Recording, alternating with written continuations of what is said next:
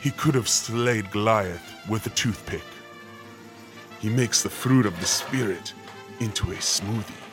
Volunteers follow him around with a pulpit, just in case he speaks. He is the most interesting pastor in the world. I don't always go to church, but when I do, I prefer BlackRock. Stay holy, my friends.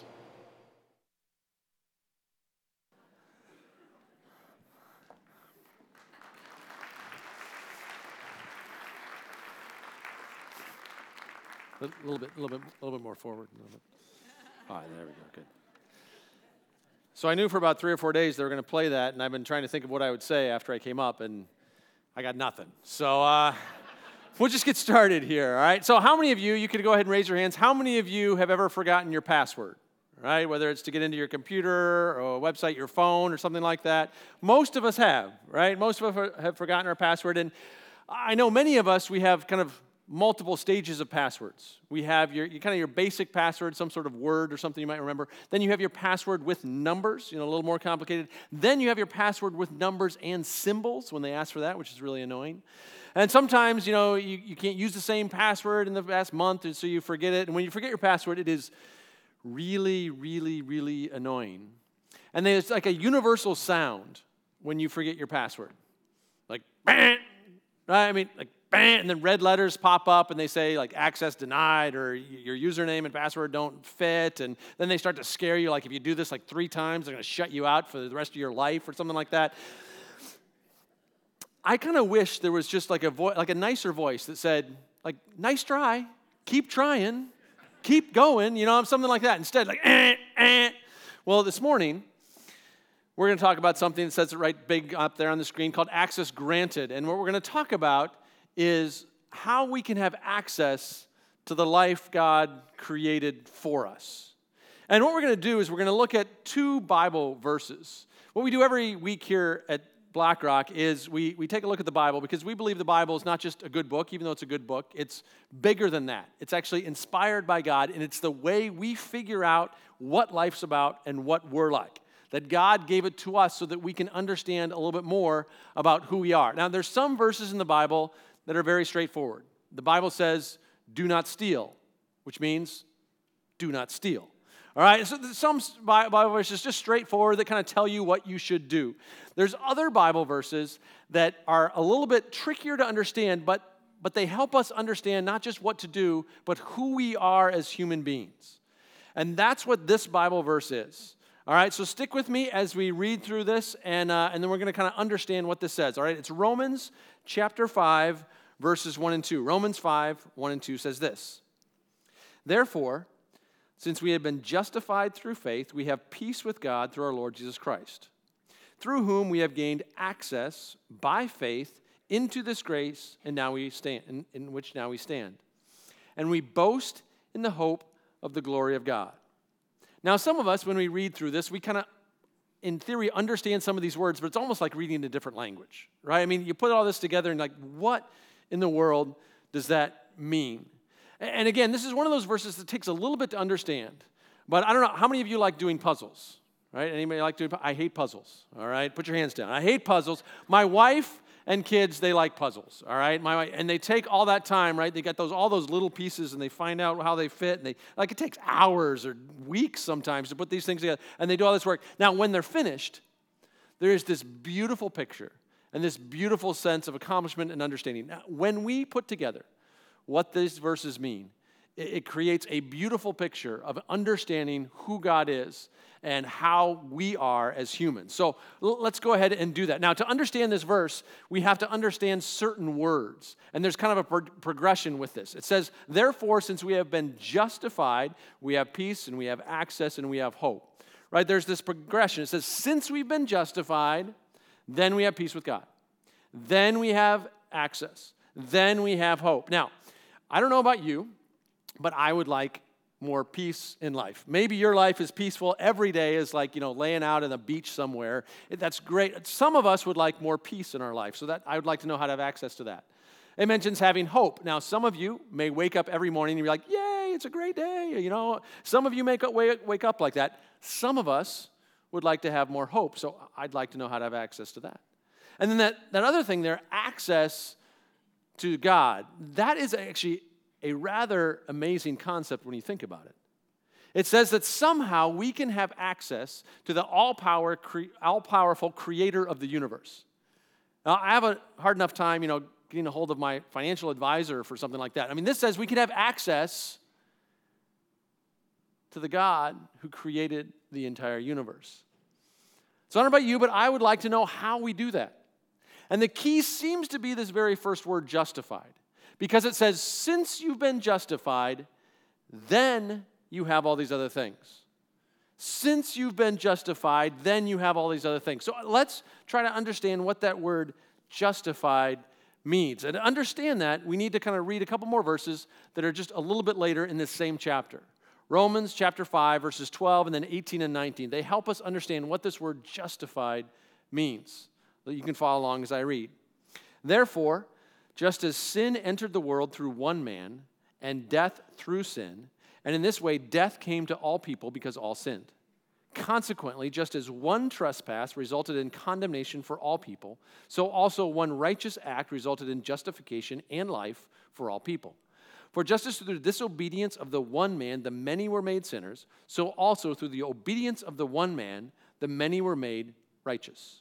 All right, so this starts off by saying sin entered the world through one man. This is a reference to Adam. Right? God created Adam and Eve, and everything was perfect. They never argued with each other. They were never in pain. They were in the Garden of Eden. Everything was absolutely perfect. And God told them, hey, you can eat from anywhere you want. There's this one tree, the tree of knowledge of good and evil. You shouldn't eat that. So basically, Adam and Eve went about their lives, and then they started to look at this tree, and they're like, that looks pretty good. I know God told us that we shouldn't eat from that, but they began to think that they were smarter than God. Now, probably most of us do that almost every day. Right? Almost every day we go around and there's some person that really kind of hurt us, really annoying to us. And we know that God says, hey, we should forgive. But we look at that person and be like, that's just a horrible person. And they did a horrible thing. And God, I know you say to forgive, but I'm smarter than you, so I'm going to hold on to this bitterness. Right? Now, we do this in other ways too. We know that God said, hey, you should take some of the money you could spend on yourself and give it to people who need it even more than you do. But we look around and we're like, man, my car is starting to really fall apart a little bit, and I need a new sweater, and I could use a new phone. And so we go, I know, God, you said we should do this, but you know what, God? I think I'm a little smarter than you, so I'm going to spend this money on myself.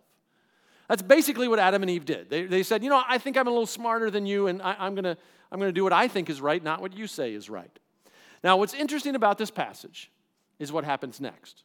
That's what's underlined up there for you. It says that in this way, death came to all people because all sinned. Later on, it says, through the disobedience of the one man, the many were made sinners.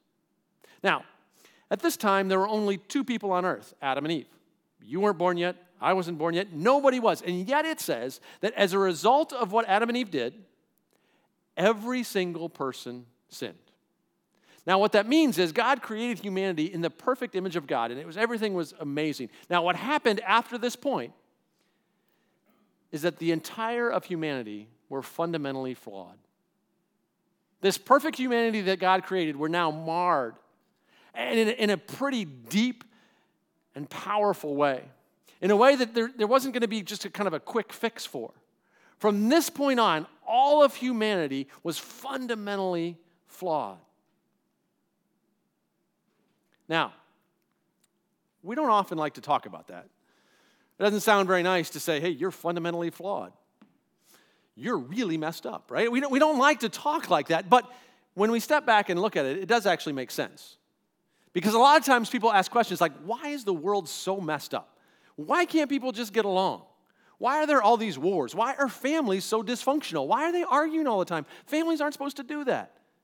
Sometimes we ask the questions about ourselves. Why am I so insecure? Why do I care so much what other people think about me? I don't want to do that. I just do. Why is it that I'm always stressed out and anxious? I don't want to be that way. Why is it? Right? And the reason that the Bible says that we ask these questions, the reason we ask the questions, why is it so hard for me to do the good stuff I know I should do? The reason the Bible says is because we are all fundamentally flawed. At our core, we're broken. I've got kind of a stark example for what this is like. Let's say you go to the doctor. You're not feeling right. Something's not quite right. You go to the doctor. They do a bunch of tests. They take blood, scans, all this sort of stuff. Eventually, the doctor calls you in because they have a prognosis for you. You sit down across from the doctor. The doctor says, I have bad news. You have a very serious form of cancer. It is going to take some radical and just major treatment to get this under control. And you sit there and you look back at the doctor and you say, I understand what you're telling me. Now, I've heard that in order to be healthy, you need to eat right and exercise. So I'm going to go home and eat some broccoli and run on my treadmill, and I think I should be okay. Now, the doctor would look at you and go, well, it is good to eat broccoli. It is good to exercise.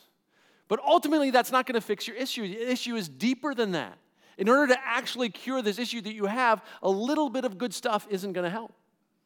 And ultimately, that's what the way the Bible describes humanity.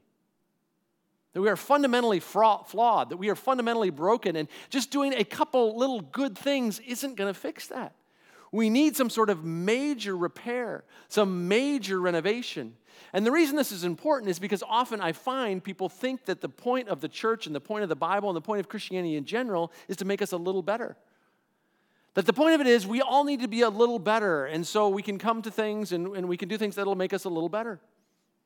I have kids from the age of 13 to 7, and this year I entered a new phase in our house. It's called being the parent of a teenager.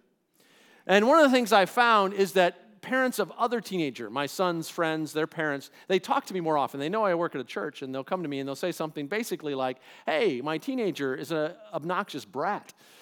They're really rude and disrespectful and ungrateful. Can you do something to help them become a little bit better? Do you have some programs at your church that help them become a little bit better because they're really annoying all of a sudden? And I tell them, I understand. I have one of those. And I say, our church does have actually some great programs. My son's away at a conference with the youth group right now. They do have that. But I'm a little bit conflicted when they ask me this question, because ultimately what they're coming to me and saying is, hey, I have a child who has cancer, and they have a little cut on their hand. Can you give me some Band-Aids? And the amount of Band-Aids I can give you, the amount of broccoli they eat, is ultimately not going to solve the issue that we have. That our core of who we are as humans is fundamentally broken. Now, the beauty of the Christian message is that we understand that God does provide a remedy for it. That word justified, that justification, the word we're trying to understand, that's what it means. It means to be made right. The reason we need to be justified is because we're flawed. And so the Bible says that the reason Jesus died, rose again, was to cause us to fill, to remedy that void that we have. To fix that part of us that's broken. So how do we gain access to that?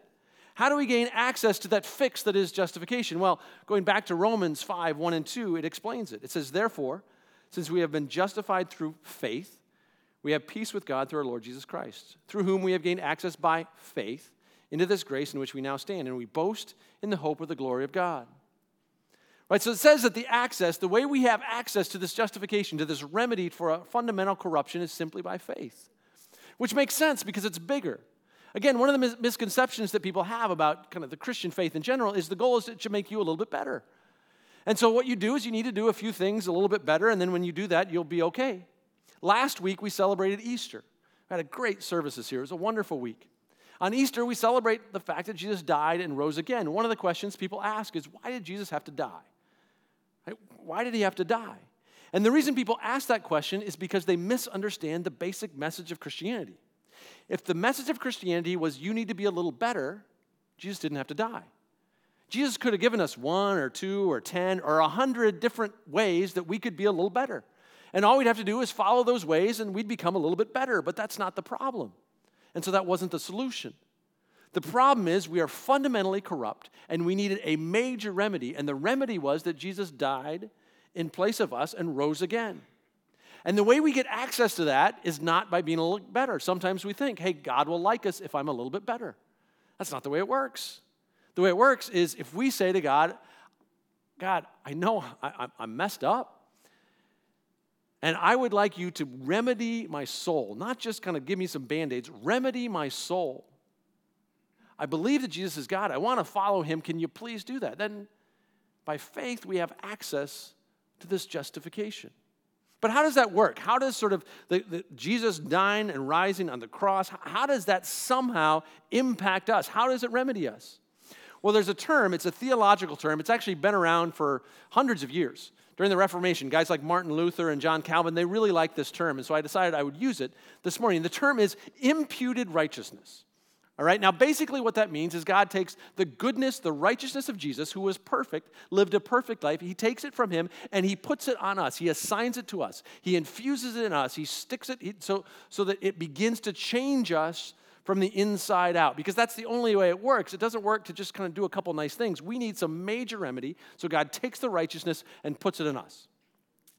Now, as I was thinking about that concept, deep theological concept, a kind of bizarre example of how this work came to mind. And I wasn't going to show it to you because I thought, well, this is kind of weird. But then I realized if I showed you this, you would forever remember the term imputed righteousness. You would remember what justification means, and you would remember the basic concept of Christianity. Are you ready? All right, let's watch this. If your liquid's well blended, you can combine your herbs straight into the mixture. Just whisk it all together to combine. Place the needle of a marinade syringe, such as this, into your mixture and slowly pull the plunger back so that you don't incorporate too much air into your mixture. Start by injecting at around the center of a breast and slowly apply pressure to the plunger to release 1.5 to 2 ounces of marinade into each breast, thigh, leg, and wing. Now cover your turkey and place in the refrigerator for 2 to 8 hours. That explains it, doesn't it? I'm the one that makes the turkey at my house, and the way I usually make it, you put some vegetables in there, you stuff it a little bit, but all the flavor stays on the top. The skin comes off, and the flavor's all gone, and then it's just turkey. And turkey, the only reason we eat it is Thanksgiving, So anyway, I've never tried this, but I'm thinking about it. I was a little worried to show it at the third service because it's going to make you guys hungry. But the idea behind this, right, is you can inject the flavor right in it, and it makes sense. In some ways, it helped me understand this idea of imputed righteousness, that what God does is he takes the goodness of Jesus and he just injects it right inside us. It goes inside us and it begins to renew us, to restore us to that place what God intended us to be. And as a result of that, when God looks at us, he doesn't see you as an annoying teenager anymore. You still are, but he doesn't see you that way. He sees you as a beautiful creation that he created. And it doesn't happen all at once. It's not like, yay, I'm a perfect person. But what it does is it puts that inside us, and it doesn't move. It can't be removed. It's there. I like the way 2 Corinthians 5:21 puts it. It says, God made him who had no sin to be sin for us, so that in him we might become the righteousness of God. That last phrase, that we might become the righteousness of God, that is a pretty powerful statement. That we, in our current state of being fundamentally broken, can somehow become the righteousness of God. We can become as good as God. When we have a correct understanding of what this means, it changes the way we live. It changes how we understand what the message of the Christian faith is about. On the one hand, it gives us a freedom from despair and shame and guilt.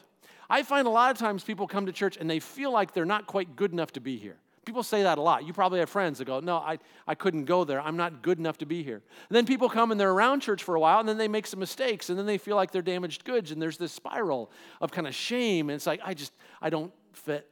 I don't measure up. What the Bible says is, you're right. You don't measure up. None of us do. You're fundamentally flawed. The difference is that God has taken righteousness and put him inside us. And no matter what you do, it's still there, right? It's still there. And that gives us a hope that the ability, we're going to progress, we're going to make it. And even though we make some mistakes, it doesn't change that righteousness that God has put inside us. Another issue that sometimes people complain that church people are a little a little judgmental and prideful. Not you guys. I'm sure it's not none of you. But sometimes people like to say that church people are like that. And one of the reasons that church people tend to be like that is because they have a misunderstanding of the basic concept of Christianity. The basic concept is not you're a little bit better than someone else, right? If you have that mindset, then you look at someone and you're like, I'm a little better than you. You're an idiot. You mess up all the time. I only mess up part of the time, so I'm way better than you. And we look at people outside the church. Man, they are really messed up. Holy cow, no wonder, you better stay out there because you're a really messed up person. The message of Christianity isn't that at all. The message is we are all fundamentally flawed. All of us. And the only reason that we have access to peace and hope is not because you're a little bit better. It's because if you put your faith in God, He's infused this righteousness inside of you, and that allows you to have love for people. It allows you to be more forgiving. In fact, for me, I'm actually more surprised when people do the right thing. Man, you're a fundamentally flawed person, and you actually did the right thing. Great job. It allows us to have more patience and forgiveness for people around us because we realize we are all fundamentally flawed. But we have the ability to have this righteousness of Jesus infused inside us. And when we understand that, it gives us an immense sense of gratitude.